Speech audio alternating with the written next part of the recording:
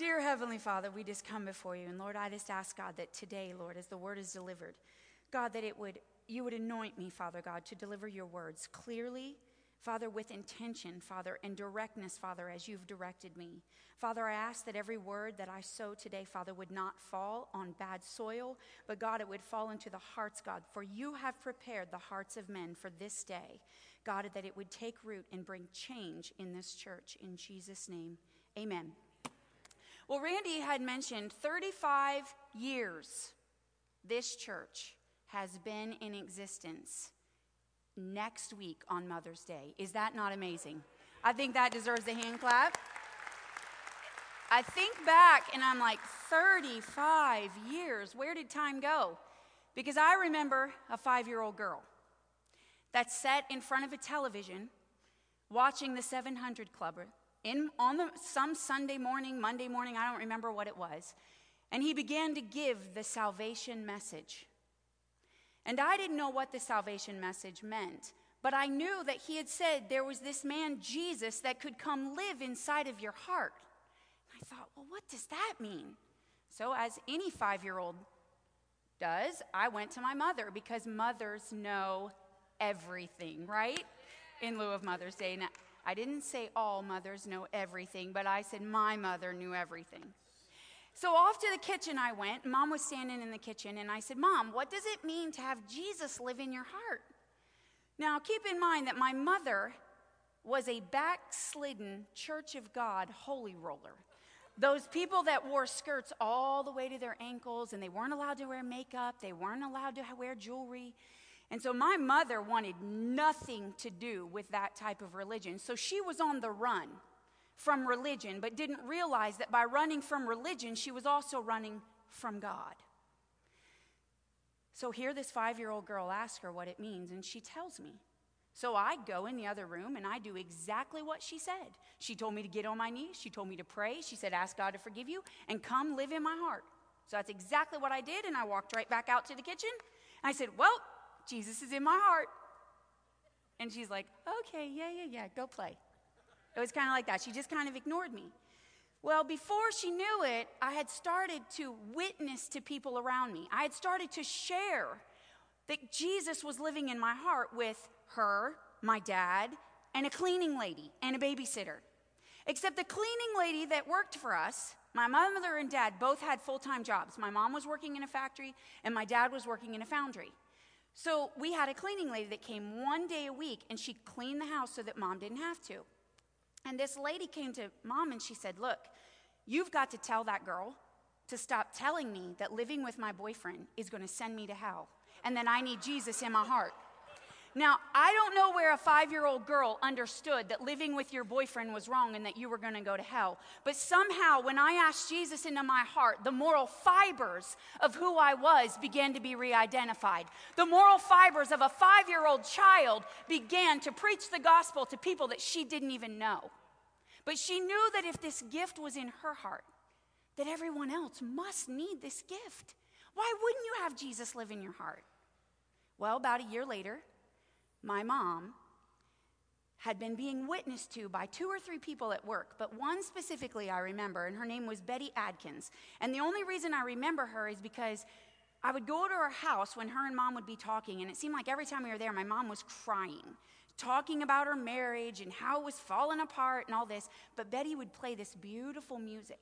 And I can remember she had kid music, kid Christian music about Jesus. And I just loved it. And I can remember it. But about a year later, she gave her life to Christ. She went to the bathroom, knelt on her knees, and was led to Jesus. Then, lo and behold, another year comes around. And the guy who was a leader of a motorcycle gang and had been selling women 3 to 4 years earlier was now a born-again Christian. Can somebody say, thank God someone shared the gospel? My dad came home one day from the foundry, and I remember him saying to Mom, this is the way I remember the story. I don't remember the story, but it's been told so many times. This is the way I remember it. I quit my job today, Phyllis. And she said, you what? Yep, I quit, walked right out of that foundry. I'm not going back. And she said, what were you thinking? He said, God's called me into the ministry. I'm thinking, are you kidding me? My mom was crying. She was not happy about this. This meant bad news that we were going into the ministry because my mom's father was a preacher. So she wanted nothing to do with the religion that came from what that meant. Soul by soul, salvation by salvation, transformation by transformation, member by member, you're looking at today. Is that not beautiful? It excites me. How many of you are grateful that someone spoke Jesus to you? How many of you are grateful that you have a beautiful church to come to every Sunday and worship? Do you think that Jesus is the best thing that ever happened to you? I do too. I do too. About a month ago, a prophecy came forth in the church. And I was standing over here, and Sister Janice Dearman, longtime member in our church, when I was wee little, I remember Janice, my parents would let me stay with her when they would go out of town.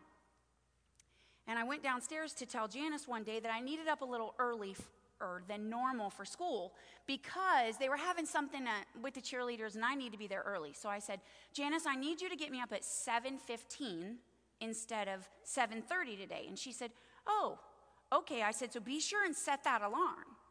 And she was working in the kitchen. She said, oh, honey, I don't have an alarm clock. I said, what do you mean you don't have an alarm clock? Oh, I just tell the Holy Spirit what time to get me up, and he gets me up, and then I get you up.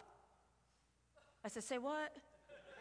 Like, this is really serious, Janice. Like, I have to be at school. Like, I thought she was joking me. She said, honey, don't you worry. I'll get you up on time. And I said, okay. Well, that morning, I didn't sleep all night. Because I'm thinking the Holy Spirit's going to mess up. Do you know? It was 7:15 on the nose that woman got me up. So let me tell you something. When Sister Janice was down here giving a prophecy of the Lord, I didn't question that it was on time. I didn't question that it had been brought about by the Holy Spirit. And I surely learned my lesson from the first time. Don't lose any sleep. Don't doubt. Just trust in the Lord. So without anything else being said, we've pulled the clip of this prophecy because I'd like all of you to hear it today. Billy? And I prayed for about 2 or 3 hours. And the Holy Spirit showed me that these chairs should not be empty. They're not to be empty. People, they gotta fast and pray and don't just take it lightly. Because God's not in these pews being empty. But if you do that, he'll fill this place. And God wants people to come from the north, south, east, and west. On. But I thought that was the most important part for me. She went on to talk about people that had been offended and left the church, and then just talk about how to bring retribution to that if you're offended, you don't leave the church. You come to the church and you talk about it. But this is God speaking to his church through Janice, literally. You understand that that's what a prophecy is. It's the Lord speaking through somebody to all of us. So I thought that it was ironic that he would be telling us that we needed to pray that these pews and these chairs would be filled. And I thought, Lord, why? It's God saying, ignite yourself, activate yourself, do something about the harvest. Get busy about my business and not about your own. So Dad said to me the other day, he said, Nicole, I want a light on the top of the church building, like a lighthouse light. And I want this beacon to blink. I think it was every second. I don't know what it was. And I said, why? Like, why, Dad? What now? What's our newest craze? He said, because X amount of people die every second. And we've got to remember that every time that light blinks, more died. So I went on the internet. You ready? Look at this. Dad would be proud. 2 people die every second. Every second. 2 people. Every minute, 120 people. Every hour, 7,200. And every day, 172,000 people. How many of them do we think went to heaven? How many of them do we know went to hell? See, because it doesn't say that heaven's enlarged every day. It says that the borders of hell are enlarged. I'm here to tell you today that every second there's people dying. Every second we had a chance to save one. Every second we had a chance to make a difference as a church. And that prophecy brought me to a place of ignition. It's not enough that we sit here and just get fed ourselves. We've got to do something more with what we have. Amen. How many of you have heard the vision of the church? Just a hand show. Okay, so we need to discuss the vision of our church. I'm thinking that a staff member should know the vision of the church. So David, you of all people, you work here every day of the week. You okay? Well, except when you're hiding. I know. We know your hiding spots. It's okay. If Randy wasn't here, you wouldn't have to hide. Tell me what you think. Mom, why don't you give me a microphone? Tell me what you think the vision of our church is. Okay, now speak in this microphone. All right. Taking the gospel to the world. Okay. Telling others about Jesus. That was good, David. You didn't have that message before when I asked you. Yes, I was a little confused. I thought you meant the doctrines of the church. No, not the doctrines. The vision. Here's my point. The vision of our church is making disciples for Jesus. People think that it's all things are possible to those who believe. No, that's the name of our church.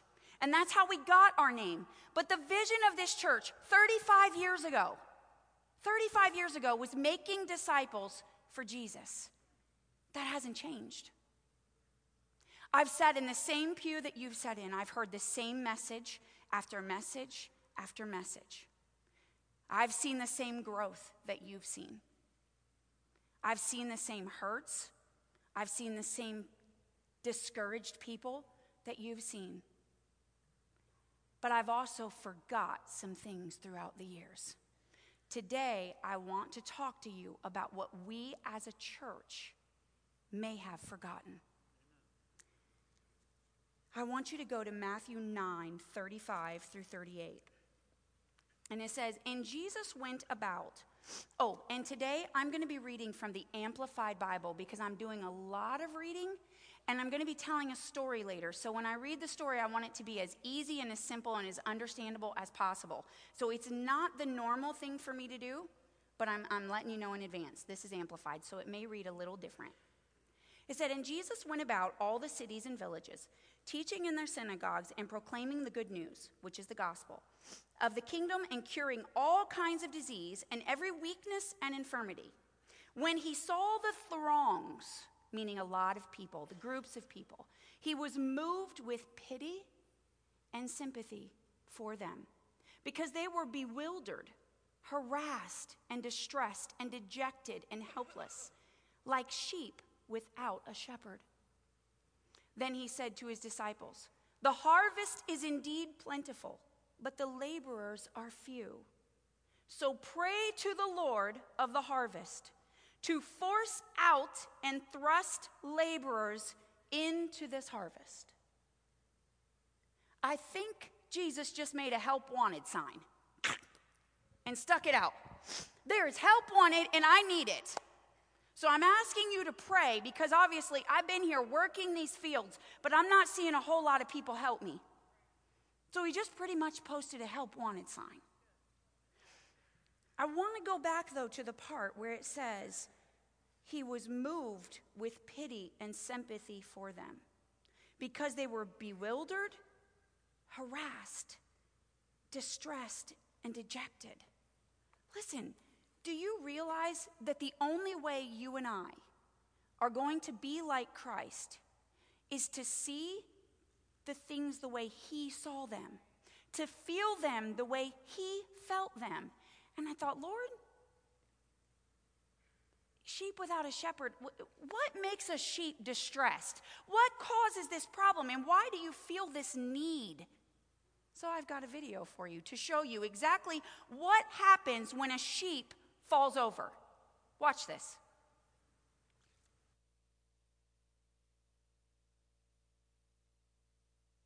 Realize sheep, We don't know what happens with it.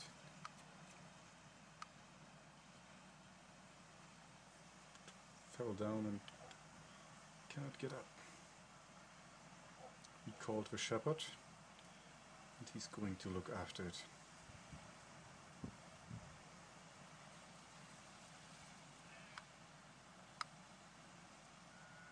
Oh, it just fell down. Maybe it got too wet.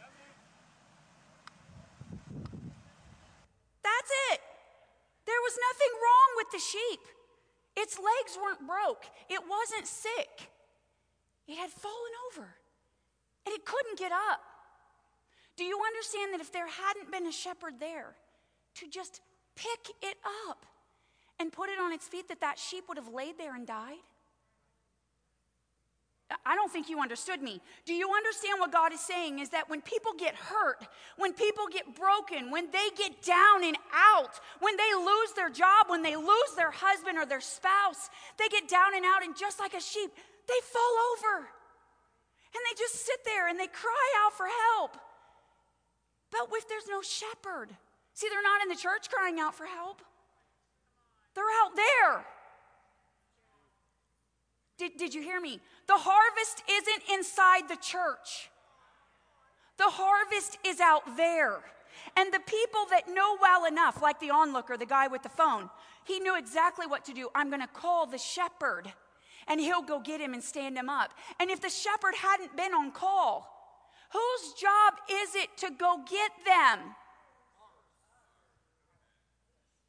You know what? Sheep have to gather around someone that's broken and start going, la, la, la, and get the shepherd's attention. Someone's got to do something. This sheep would have laid on his back and died. And the other sheep were just lollygagging around like, yep, he's falling over and he can't get up. This brings a whole new level to help. I've fallen and I can't get up. They don't have a buzzer around their neck. But yet we pass these people every single day. We pass them at Walmart. We pass them at the grocery store. And they're distressed and they're vexed, but they're trying so hard to cover it up. When was the last time that you took time? Instead of leaving at 7:30 because you know you have to be at work at 8, how about say, you know what, Lord, today I'm going to leave at 7:15 because I want to give you time to show me a distressed, vexed person that I can just turn over and kick on their way. But see, we're so consumed with our own plan, with our own promotion, with our own problems, that the sheep that's laying down on... Do you know there was a test? There was a test, and you've seen them on Facebook. There's a homeless guy sitting there, and he's got a sign that says, whatever it is, needs money, and there's people that walk by him all day long. They took a child who was freezing on the streets of New York, no coat and no shoes, and stood him next to the homeless guy. Do you know the homeless guy brought in more money than the child that had no shoes and no coats? Because people just kept walking by.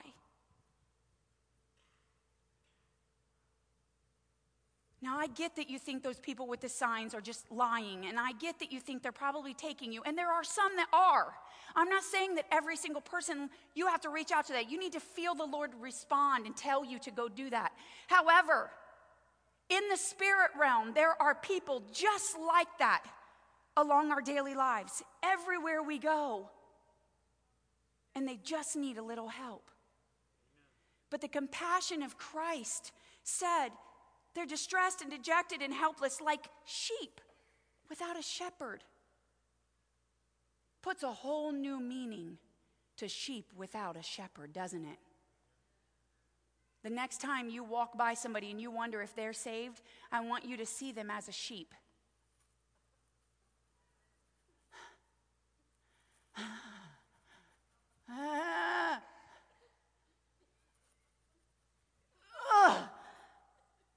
Because if you don't reach out and help them, they're going to die of hunger. You have the spiritual food that they need to get through their day. You have everything that they need in this Bible. But they're so broken and so wounded that they don't know what way's up. Jesus saw the true need. He saw the true brokenness in everyone that he looked at. We have to look at people differently. We look at somebody that's in poverty.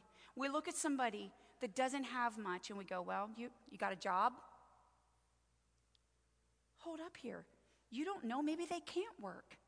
Maybe they can't work. Take all your ideologies that you put in this box and you categorize everybody into. You've got a justification for every person you walk by. You've got a justification for every rich man. Oh, he looks too dignified for me to talk to. Or you see it's a man and you're a woman, you go, oh, I better not talk to him. I'm a woman, that might look wrong. You got to change your thinking. Everyone you pass is a sheep on their back. Help, I've fallen and I can't get up. Okay? Now you're not going to see that old lady anymore, are you? You're going to see the sheep. I like it. All right, so with all that said, I want to tell you a story today out of John, the 4th chapter. It's a rather long story. It's one of the longest conversations recorded in the Gospels. I happen to believe that that's because Jesus was talking to a woman, that it was so long, but I'm not for sure. Not for sure. Not for sure. Randy, you're fortunate you got me and not this woman here because she was very wordy. Now, Jesus was on the move, and he was in Judea. Okay, and I'm gonna give you a lot of history about this, because if you don't have history, you're not going to understand it. Jesus was on the move, and some things had gotten back to the Pharisees that a whole lot of people were coming to Jesus. Whole lot of people were being baptized. And so the Lord, looking upon that, said, I got to get Jesus out of there, because he's going to have a confrontation with the Pharisees, but it's too early. We're going to have a confrontation with the Pharisees later. But right now, let's get him out of there and get him down to Galilee. So this is what he says in the 3rd verse. It said, he left Judea and returned to Galilee. It was necessary for him to go through Samaria. That kind of struck me as odd. Now, the Lord had led Jesus from Judea to Galilee before, I'm sure. But this time, he said, you're going to go through Samaria. It's necessary you go through Samaria. Why? I couldn't let that go. Why? Why was it necessary? Because the Holy Spirit was leading Jesus to a divine appointment. The Holy Spirit knew something about Samaria that Jesus needed to do. Now, Jesus and the Samaritans, the Jews and the Samaritans, Jesus was a Jew, but the Jews and the Samaritans didn't get along at all. Let's just be honest with you. They didn't worship together. They didn't eat together. In fact, they had such distaste for one another. It kind of reminded me of the Charismatics and the Catholics. Come on, I'm going to preach it. Go ahead. The Baptist and the Lutherans. Or maybe the Christians and the Muslims. Or let me go a step further. Maybe the male and females versus the transgenders. Did you hear me? See, it was bad to eat with those people. No, I don't want to sit over there. They're gay. No, I'd rather not sit there. I don't want that server serving me. Are you kidding me right now? Because I'm telling you, if you think that type of an attitude, that type of behavior is going to make them feel like Jesus lives in you and they want what you have, they just checked him out. They don't want anything to do with your God, because you just told them that your God, I don't sit with gay people. I'm preaching right down everyone's aisle. Trust me, there isn't nothing I didn't read here that I had to digest myself before I'm spitting it out to you. See, the Samaritans didn't worship like the Jews. They had gotten a little twisted along the way. The Jewish people were trying to do everything exactly to the letter of the law, the way Jesus had told, or the way God had told them through the prophets. This is how you worship, this is how you sacrifice, this is the day you do it, this is who you do it to, everything. But the Samaritans along the way, I'm not going to lie to you, they'd gotten it a little mixed up. They were serving other gods. They were idol worshipers, they were sinful, and they were seen as very unclean people. So the Jewish people didn't want anything to do with them. It was just, I'm going to just stay away from you. Thus the reason that most Jewish people, when traveling to Galilee, would go around Samaria. 6 days longer it took them to travel. That's how much distaste they had for Samaritans. Now I'm thinking there's a whole lot of water under that bridge. You think not? Yeah. Get this one. This was really good. Samaria was located in Assyria, which is to us today, Syria, which is where ISIS came from. Jesus dealt with ISIS long before we did. He walked with these people. Did you hear me? ISIS needs Jesus just as bad as we do. There's no one too far gone that doesn't need Jesus, but we justify and tell ourselves because they're terrorists, they don't need Jesus. They'll never accept Jesus. Well, you don't know. Jesus prepares the heart of man. How do you know that man hasn't been fighting before he goes into the city to bomb them for hours with himself, thinking, no, I'm not supposed to do this. Yes, I'm supposed to do this. And one person that walked up to him and said, Jesus loves you and I do too, would have changed the difference. But we're too afraid. We're too afraid if they even look like they're from Assyria. Come on, I'm preaching better than your amen in this morning. I'm telling you. I want everyone to say, it was necessary to go through Samaria. It was necessary to go through Samaria. It's important. It's an important part. Now, it had been a long journey for Jesus, and he arrives at a well, just like you and I would, and his disciples leave to go get some food. So he's just sitting next to the well. I'm sure he's probably thirsty, right? So let's go to the 7th verse. It says, presently, when a woman of Samaria came along to drink water, Jesus said to her, give me a drink. For his disciples had gone off into the town to buy food. The Samaritan woman said to him, how is it that you, being a Jew, ask me, a Samaritan, and a woman, for a drink? For the Jews have nothing to do with the Samaritans. Okay, now let me talk. Jesus is he's seen his divine appointment coming. And he's uncomfortable in Samaria. You think that him as a Jew was actually sitting there waiting for people to hey, how are you, Jesus? No, that's not the way this was. Jesus chose to go through Samaria because the Holy Ghost led him to. He didn't go by choice. He chose after the Holy Spirit said, I need you to go there. So trust me, Jesus was a little uncomfortable as he's sitting next to that well, and all these Samaritans are walking by him, and there he is of Jewish descent. Let me tell you something. You know a Jew and you know an Assyrian when you're like that. And she says, why would you ask me for water? And Jesus already starts to break down the barriers. Break down the barriers. You want to know why? Because Jews and Samaritans drink after one another. He asked her for her drinking vessel. Get me some water and I'll drink it. What? Hello? Like alarms going off. But Jesus chose to continue to put the pressure towards the situation and go, no. I'm not going to allow this discrimination. I'm not going to allow this racism. I'm not going to allow this cultural thing right here to stop you from being turned upside down on your feet so that you can go. I see that you're desperate. I see that you need help. I'm going to tell you about someone who can help you. Let alone the fact that she was a woman. Men didn't address women back then if their husband wasn't present. Number 2, Jesus was a rabbi. He had been seen teaching in synagogues and preaching around. A man of the cloth never talked to a woman, only to the man. So she's saying, and I'm a woman. So he's crossed the uncleanness route. He's showing them that just because I'm clean and you're unclean doesn't mean I can't talk with you. Doesn't mean I can't sup with you. It doesn't mean I can't sit with you. It doesn't mean I can't talk with you. Let alone, you're a woman, I'm a man, that's okay. I'll cross gender too. I'll cross it all. I'll cross religion. And I'll say that you're a Samaritan and I'm Jew. Watch. Ha ha!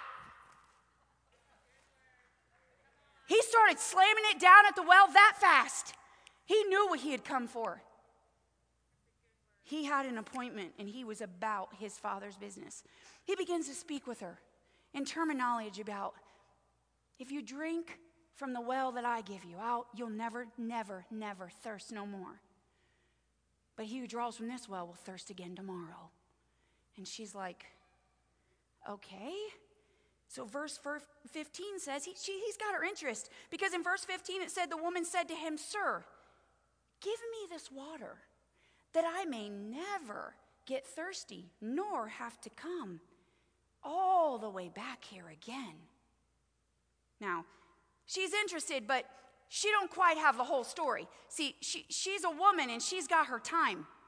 And she's got so much to do during the day, and she's thinking, if this man can give me living water and I don't have to haul it here every day at noontime in the heat of the day and I can get this water free, hello, I am not doing this no more. Yeah, I'm interested. Tell me about this living water. How can I get it? He's got her antennas up. So having her attention, Jesus says, well, why don't you go get your husband and bring him here with you? So in other words, I'm not going to have this real long, lengthy conversation with you by yourself now. Why don't you go get your husband and bring him too? Verse 17. The woman answered, I have no husband. Jesus said to her, You've spoken truly in saying, I have no husband, for you have had 5 husbands, and the man that you're now living with is not your husband. In this you have spoken truly. And the woman said to him, Sir, I see and understand that you are a prophet. Now, first of all, the woman wasn't quite completely honest with Jesus. Did you see her trying to cover up her sin? She said, well, I don't have a husband. Like, oh, yippee-yay. Okay, well, if you didn't have a husband, you'd have been at the well in the morning, because that's where the girls go to find a husband, is in the morning at 8 o'clock. It's a big social event around the well. And if you want a husband or a wife, that's where you go to find a wife, was at the well. That was the old time. But she was trying to cover it up so that he couldn't see it. But what did Jesus do? He gently exposed her sin. He didn't say, yeah, I know that. You got 5 husbands. You've been sleeping around with everybody in this town. You got a bad reputation and everybody knows it. You need to get it right. Drink this living water I got. Boy, that sounds real tempestuous right there. I don't know why she didn't come running at that moment. The point is that he gently exposes it. He said, that's right. And he reads her mail.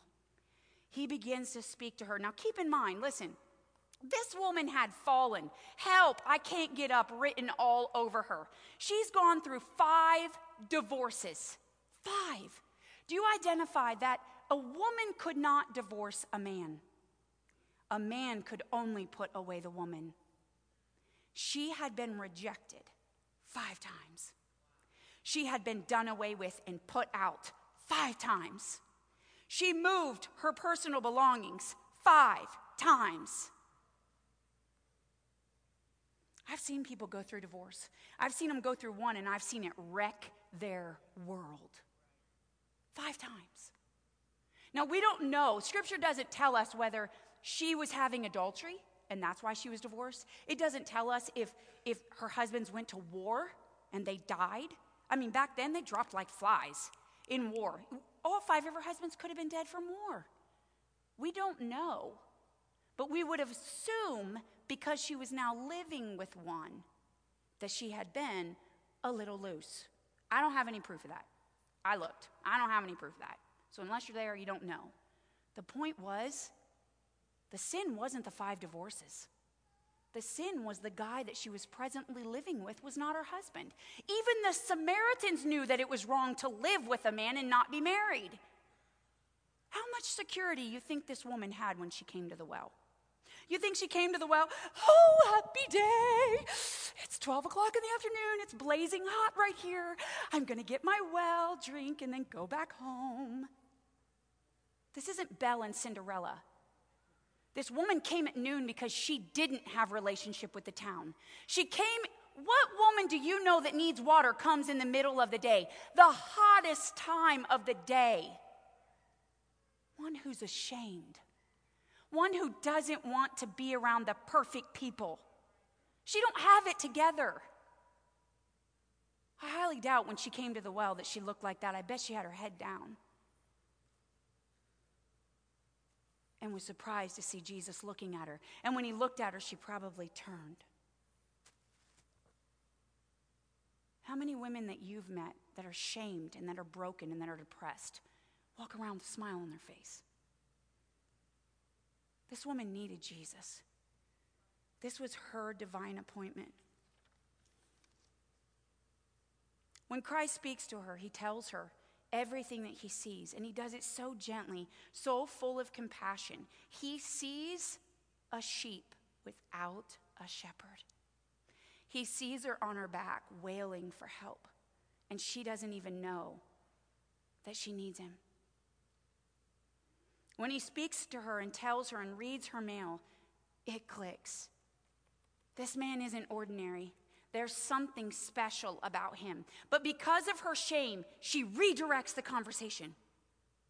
And she goes into talking about, do not know what we are worshiping. You worship this, we worship that. And, you go to the hill, you Jewish, and the Samaritans do this. And Jesus cuts her back down and he says, look, a time will come, however, indeed, this is 23rd chapter, or 23rd verse. However, indeed, it is already here when the true worshipers will worship in Father, in spirit, and in truth. For the Father is seeking such a people as these, as his worshipers. God is a spirit, and those who worship him must worship him in spirit and truth. And this is what she says.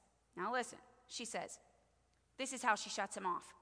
The woman said to him, I know that the Messiah is coming. Samaritans knew that the Messiah was coming. They just weren't worshiping the right way. He who is called the Christ, the Anointed One. And when he arrives, he will tell us everything we need to know, and it'll all be all right. And he'll make it clear to us. In other words, yeah. Everything you said, I get it. And Jesus said to her, I who now speak with you am he. And all of a sudden, the download comes. She gets the living water. She gets the worship experience. She gets that he revealed her sin. She gets that she needs Jesus, and boom, it hits her. What does she do? She leaves her pot. Leaves her pot at the well and goes back and begins to tell everybody what's just happened. She says, then the woman left her jar and went away to the town, and she began telling the people, sharing the gospel. Come and see a man who has told me everything that I ever did. Can this be the Messiah, the Anointed One? So the people left the town to go out to see him. Now listen, you've got a woman who's had 5 husbands and is living with another man. And she runs up to you and says, oh my gosh, you got to come see this man. Yeah, right. What is this, number 7 now? You moved on to the next guy. You already threw that one out of the house. How much worth do you think she had in the town? I don't think she had any.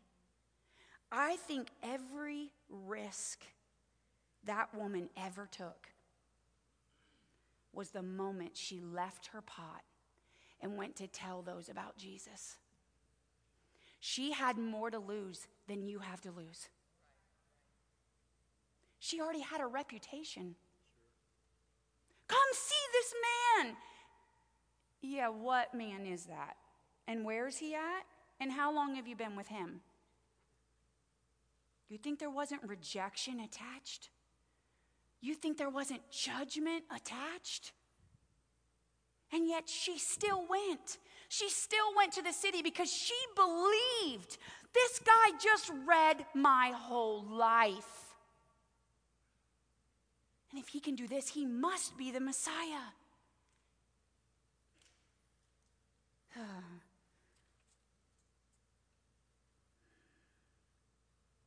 go to 30.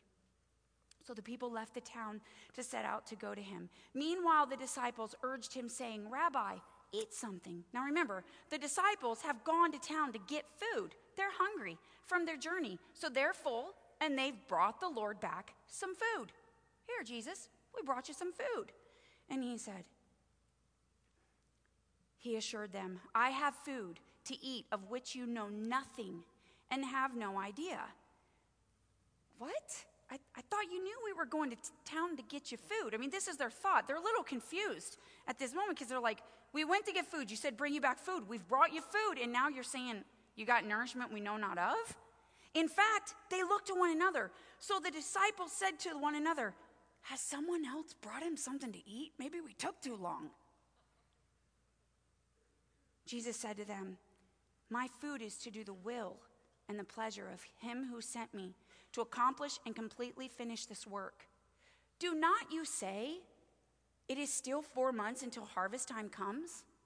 Look, I tell you, raise your eyes and observe that the fields, and see how they are already white for harvesting. Now he's trying to expose to them a spiritual meaning. And all they can think about is, someone brought him food, and we got back here too late, and that's the boss. Okay, like that shouldn't happen. But in other words, Jesus was saying to them, don't you understand? I've been about the finishing, the completing of my Father's work. See, it's not good enough. It's not good enough that I walk like Jesus. It's not good enough that I talk like Jesus. It's good enough and complete and finish when I share Jesus. We want to be like Christ, but we've got to become all like Christ. You don't get to pick and choose. You don't get to pick and choose just kindness and love. Love works on those sheep that are flipped over. Compassion is moved on those people that are flipped over. Compassion goes beyond your own comfort level. Compassion goes beyond rejection of 5 husbands. You understand what I'm saying?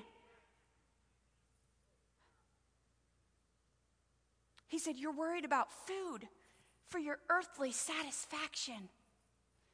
But I'm telling you that earthly satisfaction only lasts for 4 hours. And you're going to be hungry again. But doing the work of the Lord never leaves you hungry. There's complete satisfaction. He was trying to get the disciples' eyes to come off of the physical things that they were concerned about. So let me put that in today's term. Your to-do list. Should I take this new job or shouldn't I? You know, we need more money. I think this is worth more. I'm worth about $45,000 a year. You know, and I'm working for this $35,000. Who cares? Who cares? Are you making it? Do you have food in your mouth to eat? Because I'm telling you, there are things of spiritual nature that are way more important, of what size house you live in and what kind of car you drive and what your clothes look like and do your kids look perfect. It's not about that. That's all great if you have that, and I'm not griping if you do. I'm glad you do, and I want you to. But if it's at the cost that you're not sharing Jesus because you're so consumed trying to get more,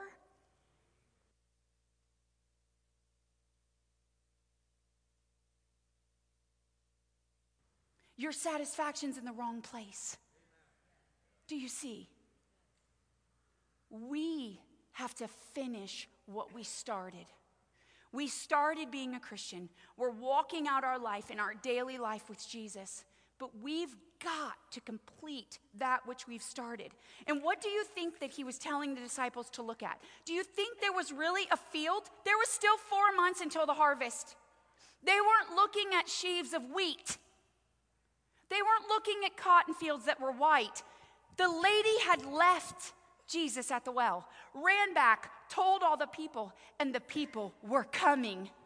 And he said, look up, get your eye off the stupid food you brought me.